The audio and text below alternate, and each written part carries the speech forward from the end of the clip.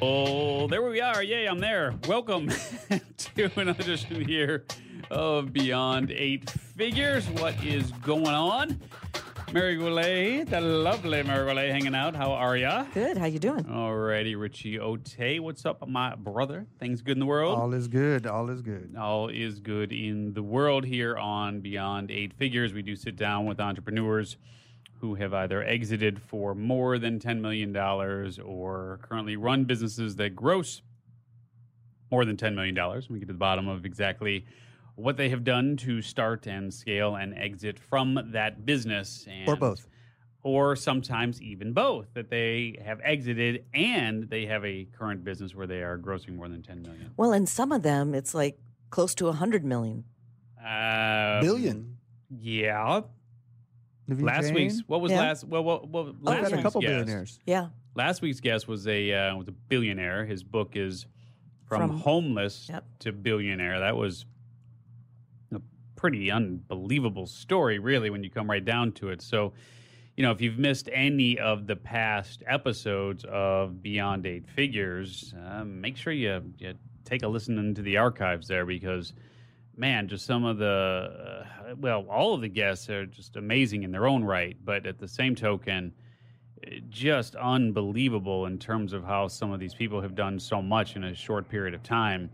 You know, I was sharing a story the other day with a friend. Well, actually, it was it was a friend's podcast. I was a guest on his podcast, and sharing that story of how we launched one of the internet's first fully functional e-commerce sites in 1995. And, well, guess what other site launched in 1995 as a fully functional e-commerce site? That would be Amazon. So we had different paths, clearly, in terms of what happened with Amazon and what happened with us. So it's just incredible how two people can do the exact same thing at the same time, and then two very different things happen, right? So the point only being, and I bring this up because you can look at some businesses that are just a few years old, and looking at what they've done and how they've done it in such a short period of time, you know, it's crazy. And other businesses that have been around forever.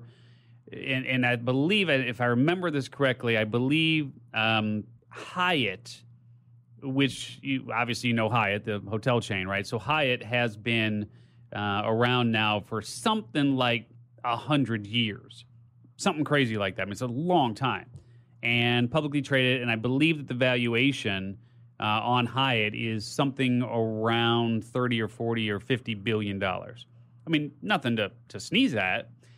But then you look at Airbnb, which launched not terribly long ago, 4 or 5 years ago, or whatever it might be.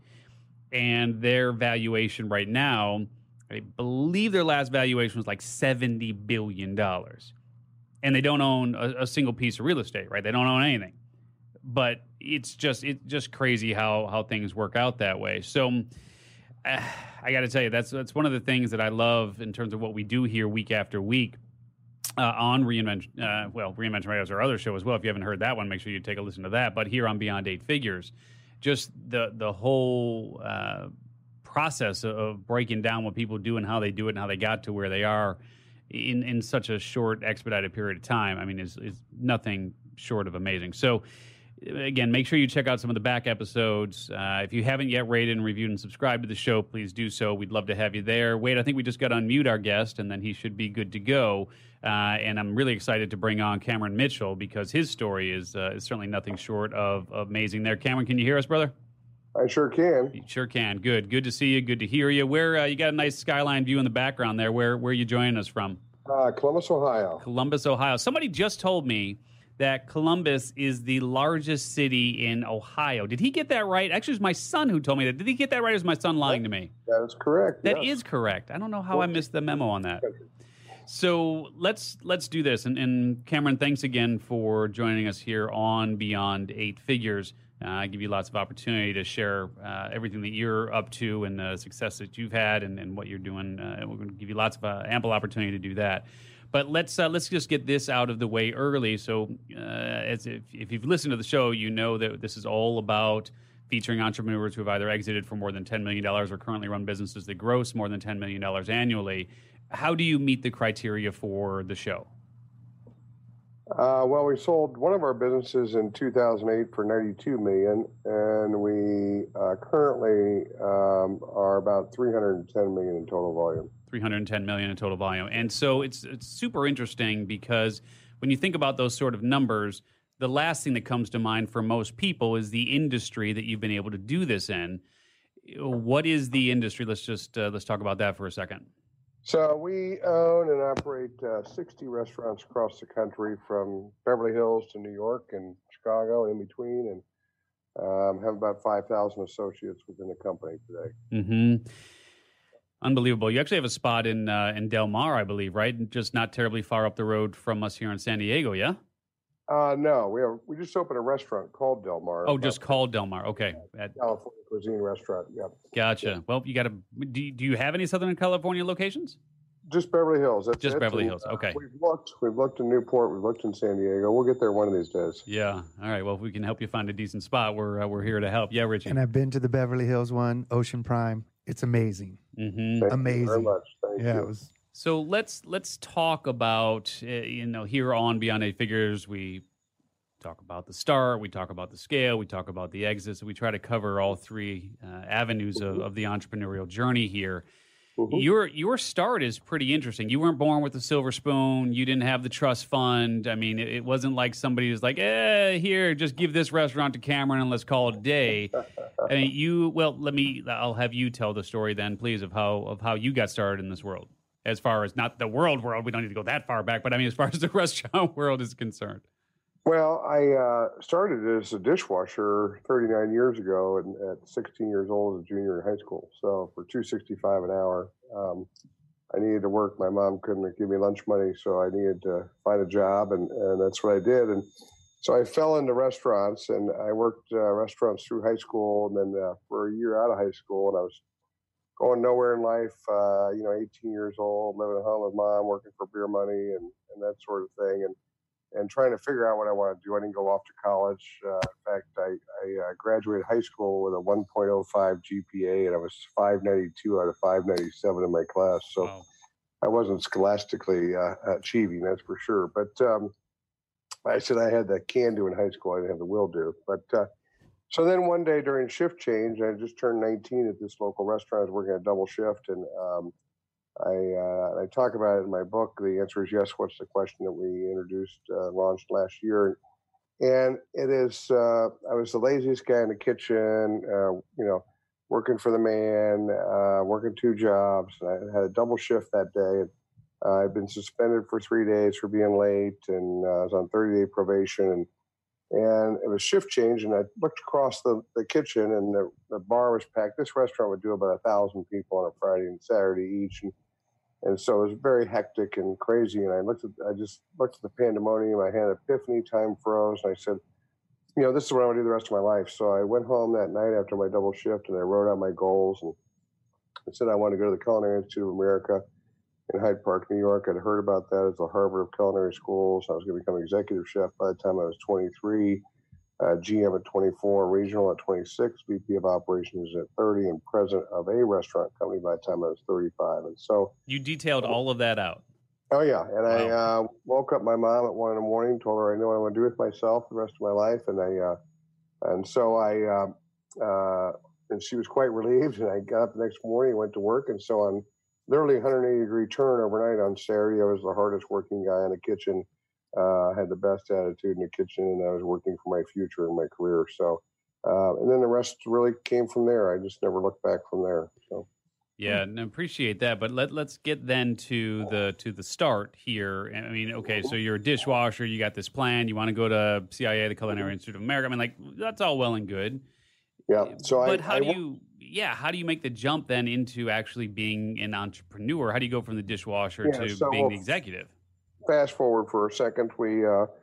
So I graduated the CIA. I started to work for a local restaurant company here in Columbus. I opened up the second one as sous chef. I became executive chef by the time I was 23 of this white tablecloth top 10 restaurant. And 24, I became general manager, and then we had opened up several more, and I became, at 26, I became the operations manager for all 4 of our restaurants, and we grew a few more, and we had 6, and I was getting frustrated hitting my head on the ceiling.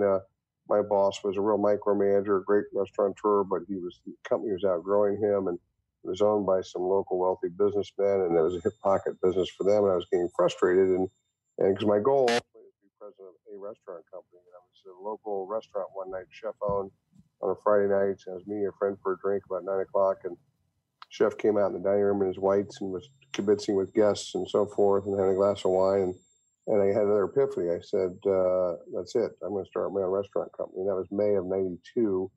And July 11th, 1992, I left with my legal pad, my pen, and my about $7,000 in my name and my 1-bedroom apartment, and started to work on building Cameron Mitchell restaurants. I spent the first 30 days running our company culture and values, and trying to, reading and extracting and writing and rewriting and so forth. And I finally got that nailed down, and then I set about the course of building a restaurant company based on that culture and values, which I'm still doing 26 years later today. And worked the first restaurant I worked on for about 4 months, and raised the capital for it through limited partnerships and so forth. And I ended up giving up my apartment, moving back into my mom's condo. She was down in Florida, and I was and my landlord I was working with went silent on me around December of 92 and Christmas, and my attorney told me, something's wrong. You might want to think about Plan B. So I started to work and find another location. And sure enough, I did, and I found, and my landlord finally resurfaced in January and said he'd been trying to hold off the bank, and he was filing bankruptcy, and he couldn't do a restaurant deal with me. So that deal fell through, and I had to start over, and new business plan, new offering, send all my partners their checks back, and so forth. And I got down to the end of February, and I was literally down to a picture on my desk of my last $70 rolling change to buy groceries, and credit cards were maxed. My savings was gone. Everything was gone. And I finally got funded at the very end of February of 92 or 93 now. And I was able to write myself back a check for $7,000 that I'd charged off to pre-opening expenses out of the $400,000 budget. I was able to break escrow, and I lived off that $7,000 until we opened up October 5th of 1993. And since then, we've opened about 90 restaurants across the country. And like I said, I sold 22 in 2008. We have 60 today, and I've closed about 8 over the years along the way. Yeah, no, it's a remarkable story. Let me backtrack here, because there's a lot of people listening who don't want you to gloss over that first endeavor, right? I mean, when you talk about where you were in February of 93, I mean, you've got the picture, you've got the $70. You had this this idea for one spot that fell through, almost put you out. I mean, although I guess you could have gone back to washing dishes and that sort of thing, which you can always do when you pick up skills. But how does a broke kid, I mean, 93, right? Went to, for all intents and purposes, you've been in the restaurant business, you've done some things, but how does a broke kid convince people? I mean, you're living in an apartment, you go back to how do you convince people to write you a check? And who did you ask to write this? These checks for $400K, and were people writing you checks for $5K and $10K, or was somebody writing you a check for $100K? Like, break down the $400K. It was a lot of $5, $10, $15, $20, $25,000 checks, and I had a good pedigree. I had a great pedigree, as a matter of fact,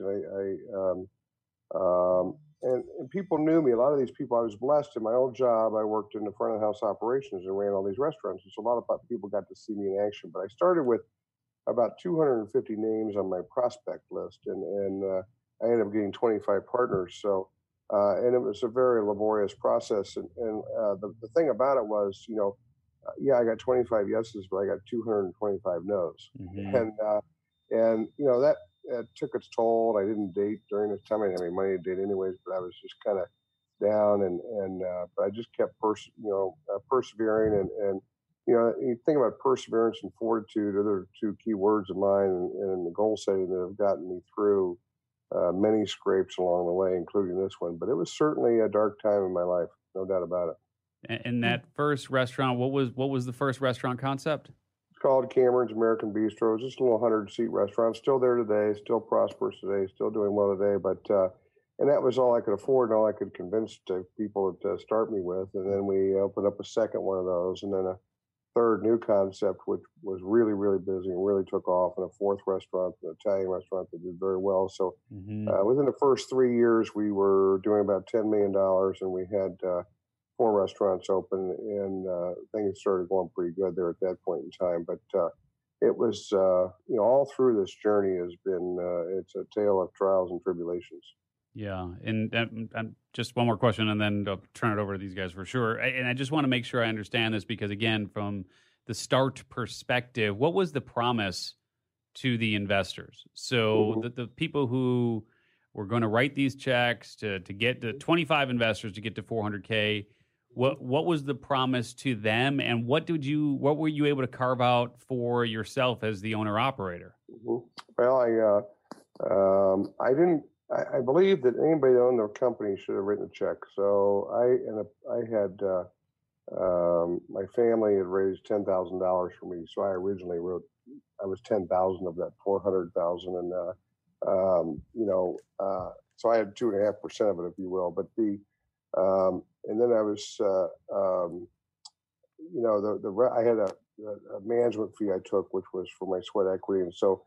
The way we did it was, which was 4% of sales, but the way we did it was we took the management fee, and then I gave the partners 100% of the cash flow until they received their cash back, and then I would take 50-50. We'd split 50-50 after that. And so with them thinking that, everybody wrote a check to get in, and they were getting 100% of the cash flow until we got their money back, it equated to basically my projections were 3 years, they'd have their money back, and then they'd have a nice return on their investment going forward from there. So that's how we did it. And we lived up to most of that. And it's, and we have about 100 partners today over the years. And one door always led to another. One partner got a friend in for, so I did 6 capital raises for each of my first 6 restaurants. And so it just kind of worked out that way, and we did okay. And people, the bottom line is people trusted me. They, whether I would succeed or not was the risk anybody would take. But the fact of the matter is, I think they trusted me from the very beginning. And that I always say integrity takes years to build and days to ruin, and people still trust me today. So never done doing that.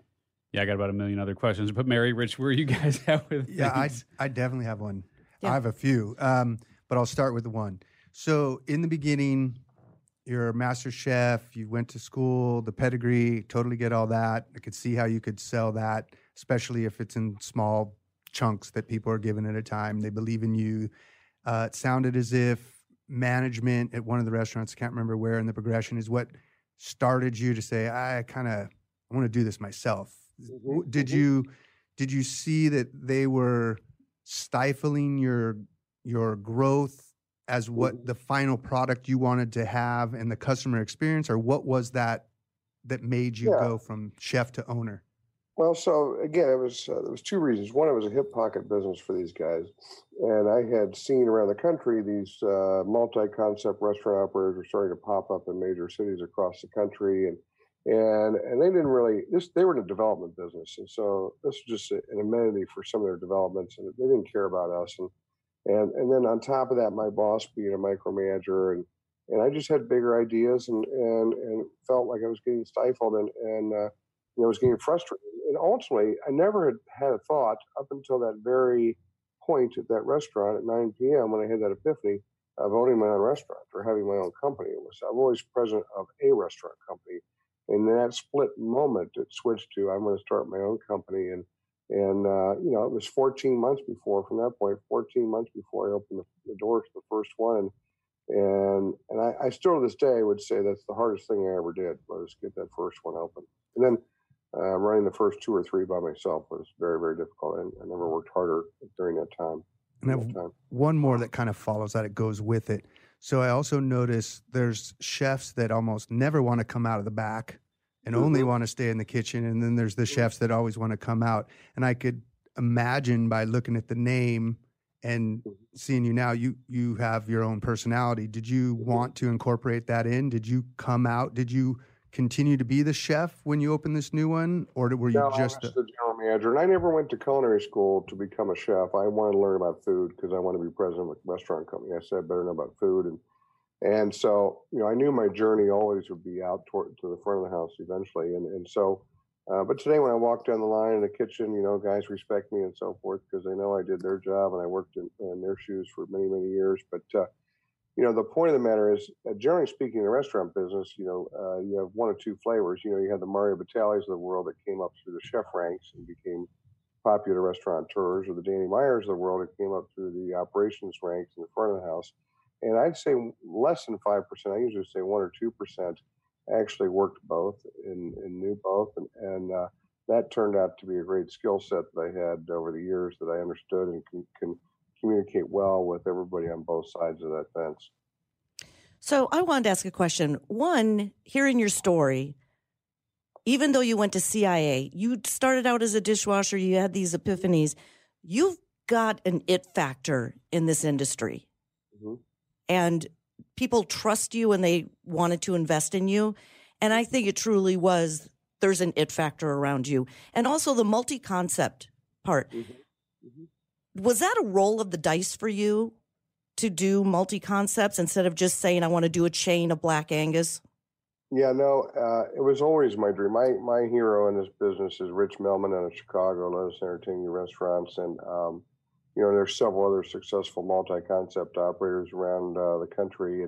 And that was always my goal, was to be a multi-concept operator. And I never really, up until even now, 5 years into the business, ever thought about going out of town or building, a chain of restaurants or develop, growing a concept. And so, and that always never interested me as much as the creation part, quite frankly. But that kind of changed my tune towards the end of 2000, and we started to think about going out of town. But my original goal was just to have, several multi-concept restaurants here in Columbus and be a Columbus restaurateur.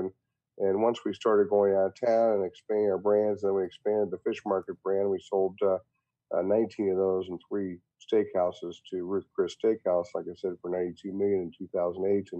And we understand the power of branding today. And so we're still kind of today, it's the beauty of it all. We have our national brand, which is Ocean Prime. We're in 16 major markets across the country, and that's about a $150 million brand. And then we have the other $150 million of our business is a lot of multi-concepts. We have another smaller brand of 23 restaurants, our Rusty Bucket brand, which is a casual corner tavern concept. But we have 18 different brands in our portfolio, and we just opened 2 new ones last month. So that'll always be our genesis as a multi-concept restaurant company. Yeah.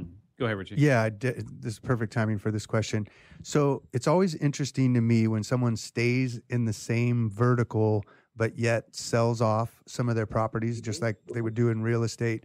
Did you kind of begin with the end in mind, like I'm going to sell these particular concepts to somebody, or is it the lowest performing assets that someone else thinks they can do better? Like, how did that unfold? Well, that's a good question. And that happened by happenstance also. I had $30 million of debt that I was personally guaranteed on. Taxes were low.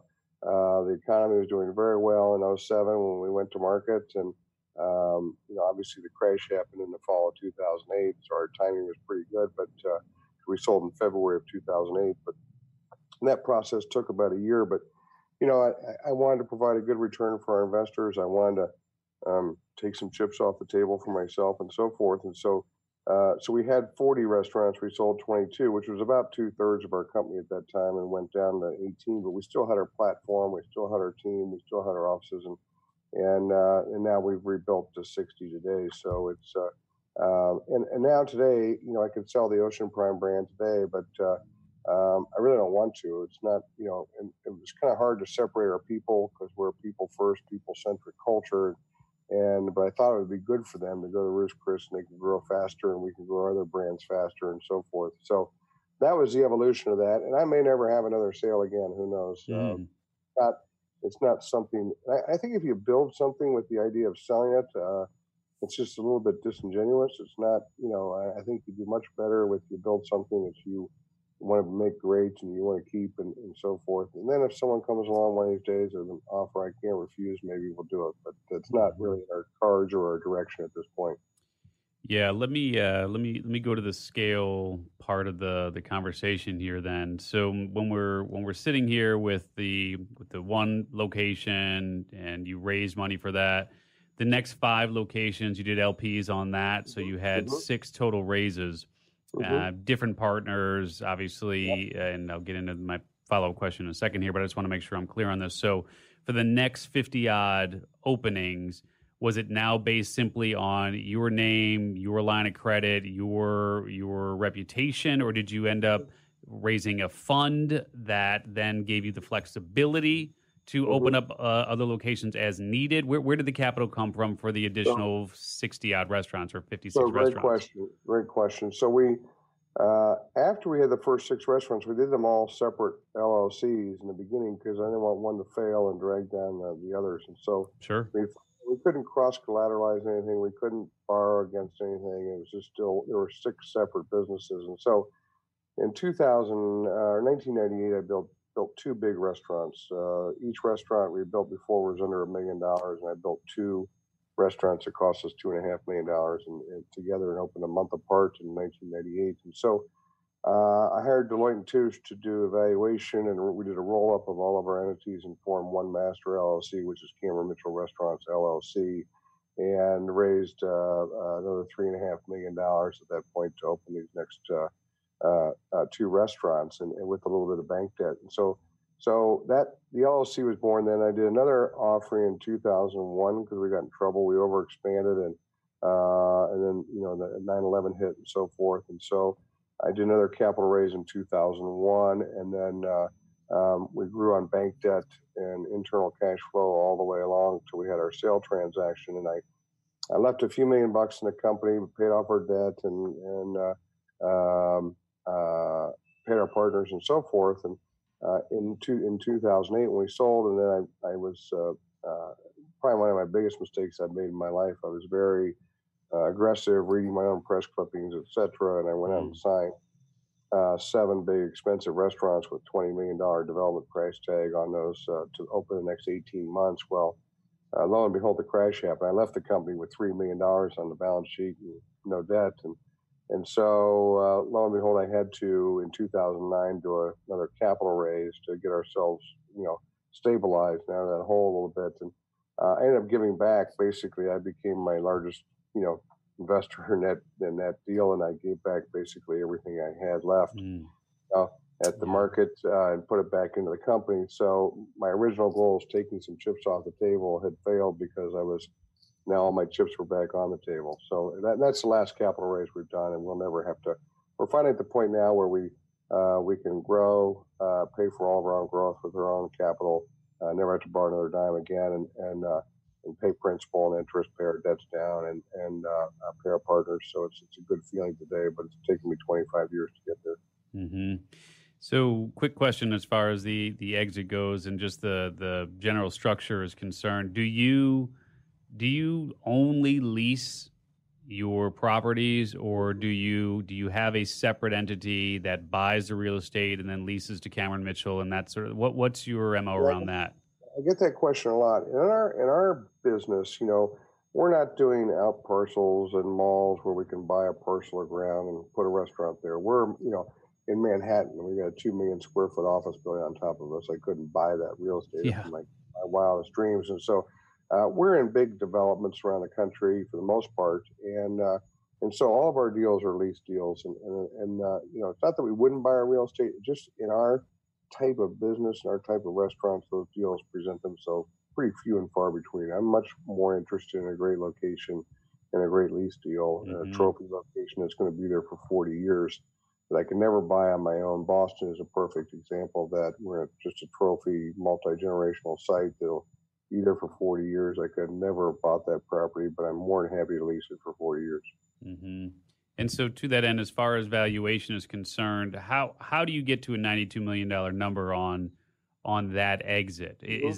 What is that based off of? That was for those particular restaurants. It was about they did about 90 million in volume. They had 8.9 million of EBITDA, and so it's 10.3. It's a multiple I got on that deal for 92. Mm-hmm. And at that point, you were 50-50 then with the original partner group, because it sounds like there was a lot of roll-up of the LLCs, and it gets a little convoluted, I would think, with all those different restaurants and the concepts and so on. Yeah. So we had $30 million in debt. I gave, I'll just to break down that waterfall for you. It was $30 million in debt, and we had about $2 million in fees to get the deal done. So it's 30 million in debt. That's 60, and then I had left 3 in cash on the balance sheet in the company. It's 57, and then I had I gave the management team got 10% of the purchase price. That took us down to 48 or so, and we had to pay off our trailing bills and so forth, purchases and so forth. Long story short, I think we ended up distributing $40 million to our partners on that deal. Mm-hmm. The ratio of what they own. If they own 10%, they got $4 million. If they own 1%, they got $400,000. So just to see how it goes. Yeah, it was all broken down accordingly. So. Yeah. Going back to the very beginning, because you say you have 5,000 associates right now, and outside of your partners or / investors, who was a critical hire or someone who maybe has been with you the whole time or really influenced you or had your back while you were beginning? Well, we pride ourselves in Kermit's Restaurants having very, very low turnover. I mean, our average executive team, senior leadership team member, we have 10 on our senior leadership team, have been with the company 20 years. Dave Miller, our President Chief Operating Officer, started with me as a GM at our 3rd restaurant, and it's going to be 23 years now. Stacy Connaughton, who was really, I call her, she was associate number 002. I was 001. And she's just retiring this year, so after 26 years. And she's been with me since day one and at my side. And so there's just a lot of people, but, there's a lot of good people that have come along the way, too, that have joined the ranks. We've got tremendous stories. I say someone, all they have to do is look to their right or look to their left in this organization, and you'll see someone that's doubled, tripled, quadrupled their salary since they started and moved up the ladder. And 85% of our people we promote from within, so we don't really outside hire very often. Yeah. Nice. I was going to ask, when you have different concepts and they're in different locations all across the country, how did you create the culture that kind of transitioned to all the different restaurants as you expanded them? And are there different cultures? No, it's all the same company culture, and we measure that culture twice a year. We do what we call associate opinion survey twice a year, and the culture to me is it's the mortar that holds the bricks together. It's most important. And in the early days, like when we grew really fast in 00 and 01, we didn't have enough people on board to open all these new restaurants. So we opened a couple of restaurants literally with a whole outside hire management team, and that was a disaster. These folks, we thought we could train them our culture and they could learn it in 12 weeks and we could open the restaurant and things would be fine. And that's just simply not the case. So today, we won't open a restaurant no matter where it is without, say we have 8 people on the management team, we would have 6 or 7 of those people would be promoted from within. We might hire 1 or 2 local people. But generally, we stock that opening management team with our internal people, and our opening hourly teams are all internal people, and they and we inculcate that culture immediately from day one, from orientation, which I do personally for every new restaurant across the country, and talk about our culture. We set that stage from the very moment they step foot in the door. And so today, like our last associate opinion survey, oddly enough, it's not 7 out of our top 10 restaurants, our bottom restaurant score might be 89, our top restaurant might be 95, in 14 culture questions we asked, but 7 of the top 10 were all out-of-town restaurants. So we've gotten to the point where it doesn't matter whether in town or out of town, that culture is alive and well throughout our organization. Mm-hmm.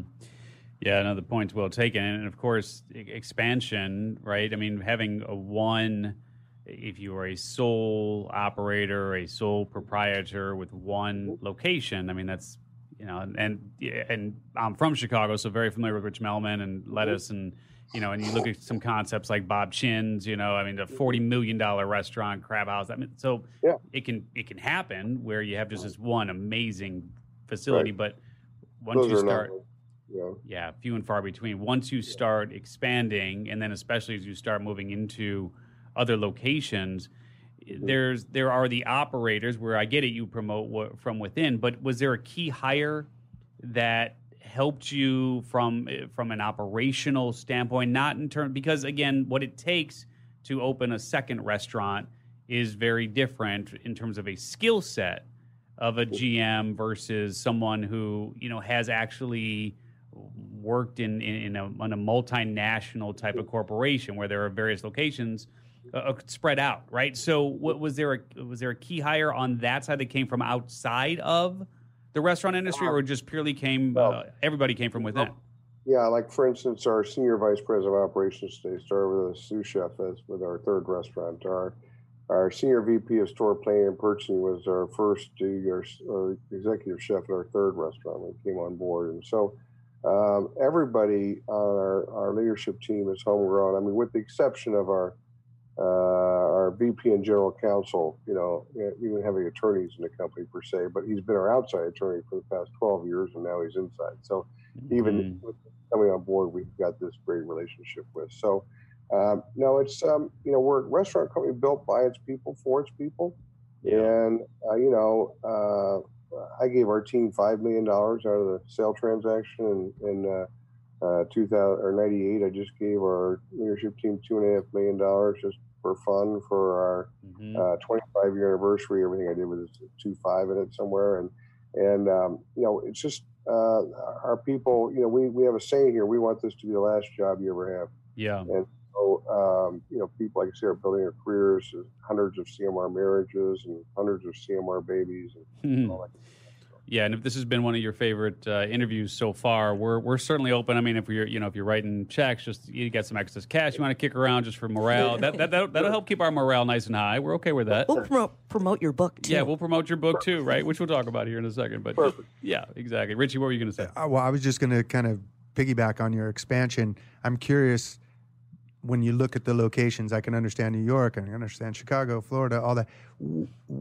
What do you look for in a city? Partially selfish, because I would love to see you here too. What do you look for in a city, and what makes you expand to that city? Well, that's a great question. We don't necessarily grow geographically speaking. Some restaurant companies have expansion plans and target to kind of grow from from within, outside, just keep enlarging your circle. I don't know, 5-6 years ago, we decided we want to make Ocean Prime a national brand. So, you can't be a national brand if you're not in New York and if you're not in, California, LA. So we had a concerted effort to find locations in those cities. But we're looking in major cities. We just opened in Chicago, at the corner of Michigan and Wacker. We spent, 5 years. The Apple store is across the street from us there. It's we spent 5 years looking for what we call trophy locations that are become generational sites that won't be available for another generation or two.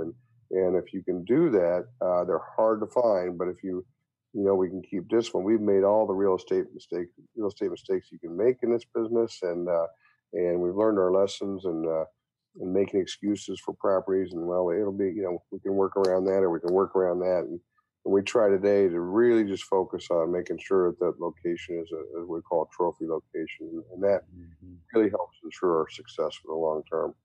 Yeah. Let me ask you this, because obviously you've had a lot of success. Certainly, you've been able to put cash in your pocket and cash in the pockets of those who have worked with you for for as long as they have and been an integral part of your success. What still keeps you up at night, man? What's the struggle? What scares you? Well, I want to answer two questions there. One is, the cash. And I want to remind everybody, our number one goal as CEO of a restaurant company is not to make a profit. Our number one goal is to maintain our culture and values. That's what we call, it's a 51-49 relationship. Or 51, I want to be a restaurant company for 30, 40, 50, 60, 70, 80 years, long after I'm in a big restaurant in the sky. And we need to be a values-driven organization to do that, right? So that's our number one goal, first and foremost. We won't sacrifice our culture to make profit. We'll leave $1 on the table before we ever sacrifice our people or our values. So that's issue number one. So it's not about the profit. Secondly, as far as keeping me up at night, it used to be cash.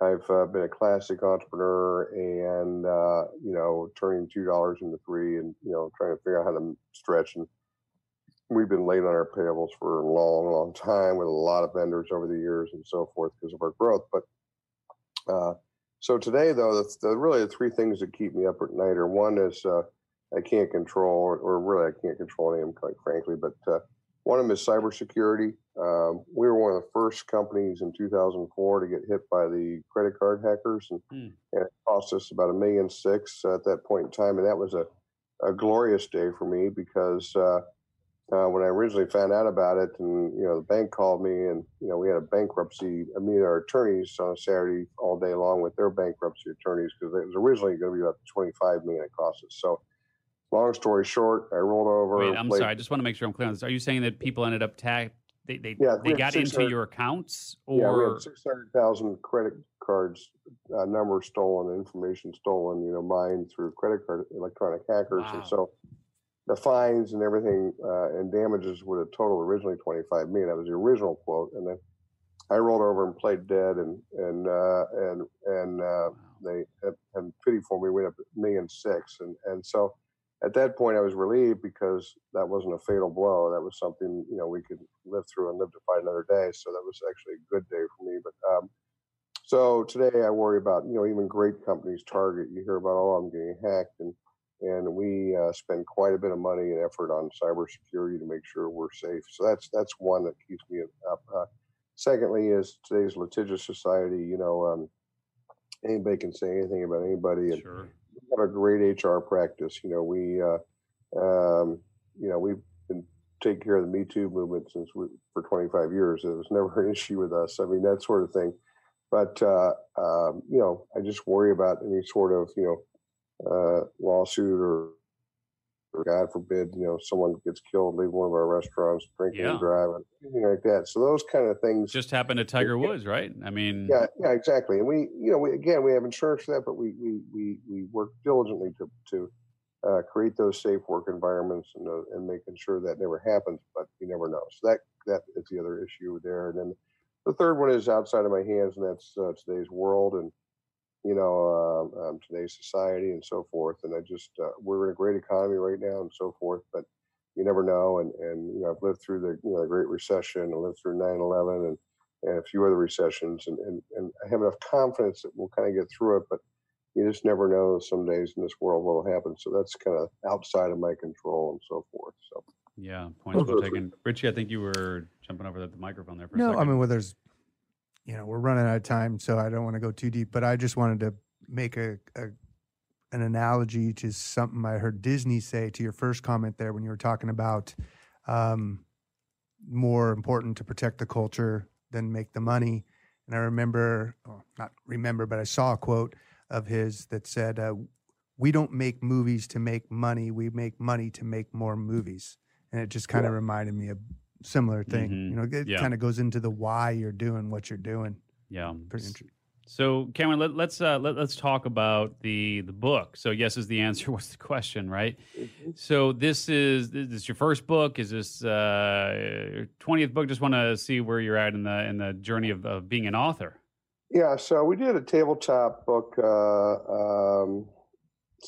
almost 20 years ago. We did and called The Art of the Meal. And it was about a day in the life in the restaurant business. It was a recipe book. It was a cookbook. There was a lot of stuff in it, but and that was a difficult process. But the past 5 years, I've had a lot of people. I get hundreds of speaking requests a year, and I had a lot of people asking me to write a book.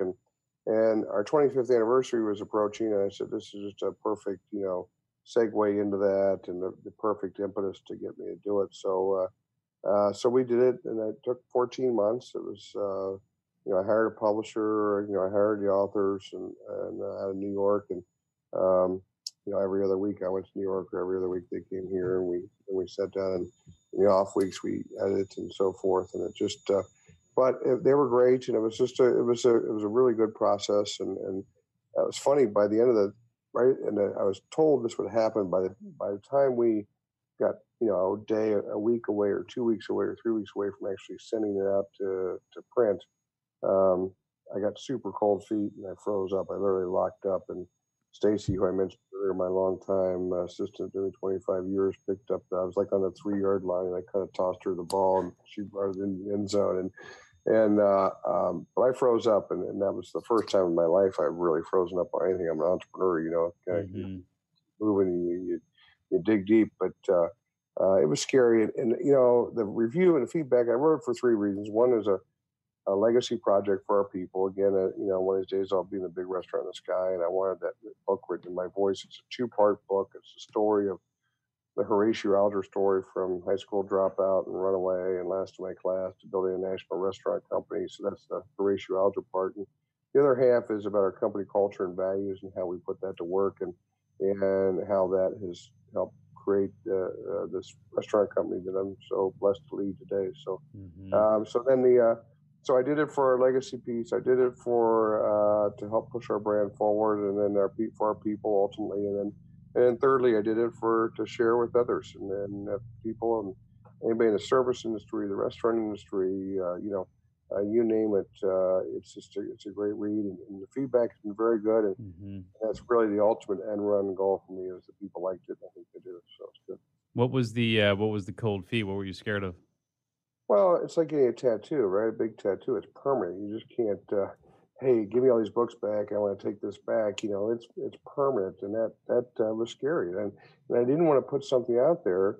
I spent hundreds of thousands of dollars to do it, and I didn't want to put something out there that people wouldn't like, or they were like, or asked, or they thought I was egomaniac, or whatever. I mean, I didn't want to have feedback. Feedback I only wanted was, I love it. I felt like I was right there with you. It's an easy read. It was, incredibly motivating. I get lots of letters of people say they bought it for their team, they bought, et cetera. And that's the thing for me. So hopefully other people find value in it, and then therefore I'm happy with it. Yeah. Nice.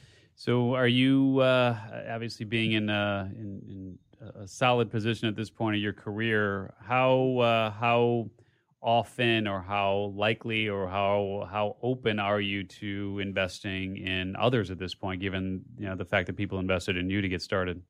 Yeah, another great question. So I have a rule of thumb. I've invested in several other startups to kind of pay it forward, because people took that. And honestly, not any of them have really done anything for me or done very well. So unfortunately, but on the same token, I have on my desk here my 4th quarter goals. I'm still writing goals and goal-oriented. I tell people I'm in the 4th quarter of my career, and I'm really moving into a chairman's role within the company, and true chairman, and focused on what I call the 2 S's. One is strategy, chief strategy officer, and the second is stewardship, chief steward of the company. And I've done it.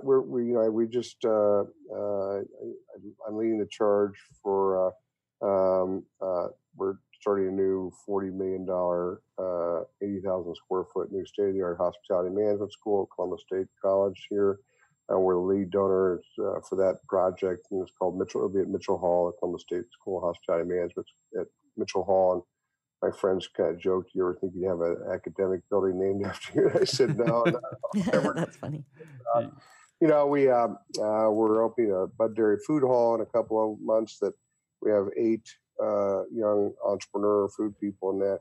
And our goal there is to help take them to bricks and mortar eventually, and they have all the resources as chef partners of ours of Cameron Mitchell Restaurants to help them move forward. I have a young restaurateur group that I lead. I have 6 restaurateurs in Columbus here that have 1, 2, 3, 4 restaurants that we meet bi-monthly for 4 hours and break bread and have some wine together and talk shop. And my goal there is to help them avoid some of the pitfalls that I did. So, and just working on more ways to put it out there and be that steward of our community and steward of our industry and so forth.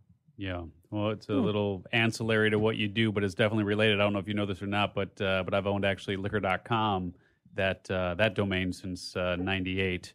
Mm-hmm. So if you ever want to diversify, we should have a conversation about liquor.com. Okay. It seems aligned, and maybe there's something Sounds there. like a good one. Yeah, that's a good one for sure. But yeah, man, really appreciate you sharing so much with us here today. Is the goal then potentially to exit or break off into pieces off of the current, or are we just leaving it to the family now? And what is the exit plan from here forward? I'm not sure I really have one. Like I said, I really don't have any intention to sell. Obviously, we would if someone Darden came along or whatever, but for the right number. But seems like Fertitta would be the guy to write you to write that check. No, he doesn't pay very well. No, anyways, we wouldn't give it away. But you think about it. We're 310 million today. We could be, we could be $1 billion in the next 5 years or 15 years. Excuse me. Our goal is just to continue to grow. And I've always said to everybody, we do a great job and we grow and we're successful. Then good things come. And so, but that's not necessarily our intention. And we'll see. But I'm having a great time. We're actually getting ready maybe to start getting in the hotel business. I've always wanted to be in the boutique hotel business. So close on a deal there, started in that business, and we'll see where it takes us. But continue to live within our goals and our values. Well, we're going to be okay.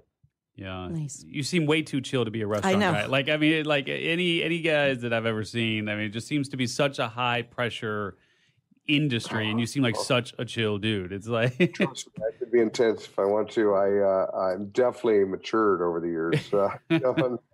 I was pretty intense in my younger days. Right. But, which mountain are we willing to die on? And the answer is no more mountains, right? It's right. Yeah, exactly. Very, very cool. I'm just having a great time, helping everybody else out and taking care of our people and taking care of our community. Yeah, you'll appreciate this story. Have you been in Columbus your entire life? Is that why you started there? And yeah. Yep. Born and raised. Yeah, man. So there's a little aside, a little Columbus story. Do you remember Bob Massey, who led CompuServe?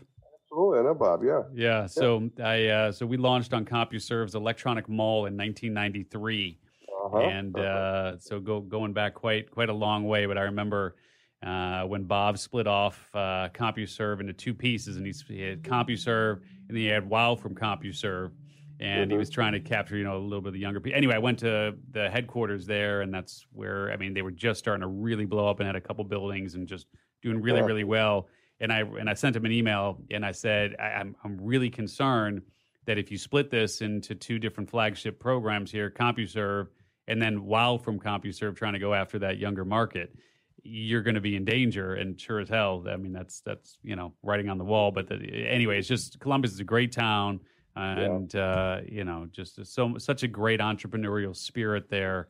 And really, again, appreciate you spending so much time with us here on Beyond Eight Figures. If people want more information about you, Cameron, or obviously they can go grab the book. Yes is the answer. What's the question? But any particular place you want folks to go to get more info on you? Very easy. It's CameronMitchell.com. You go there and you get everything you need. Anything you need about the company and the book. You can order the book. Books on Amazon.com also, and in a lot of bookstores. But you can order it from us easily too, and through our website. Yeah, we'll definitely check out. And again, if you go to CameronMitchell.com, you can see the wide array of restaurants. Hopefully, you'll find a place close to you. And just now that I know the man behind the brands here, and you've given us so much insight, it'll make that experience even more special. So, thanks, Cameron. Really do appreciate you. I know you're a busy guy. So all day and all of your guests. So thank you very much. I appreciate it. Yeah, for sure, man. All we ask you to do now is just put this front and center in all your restaurants after the interview. You can just put it on that endless loop, man. That's all we ask you to do. Just an endless loop in all the restaurants. You'll be on there. Don't worry. All right, my friend. Cameron Mitchell, thank you so much. For Mary Goulet and for Richie Ote. Wait, holding it down in the studio. I'm Steve Olsher. Talk to you guys next time here on Beyond Eight Figures. Take care, everybody.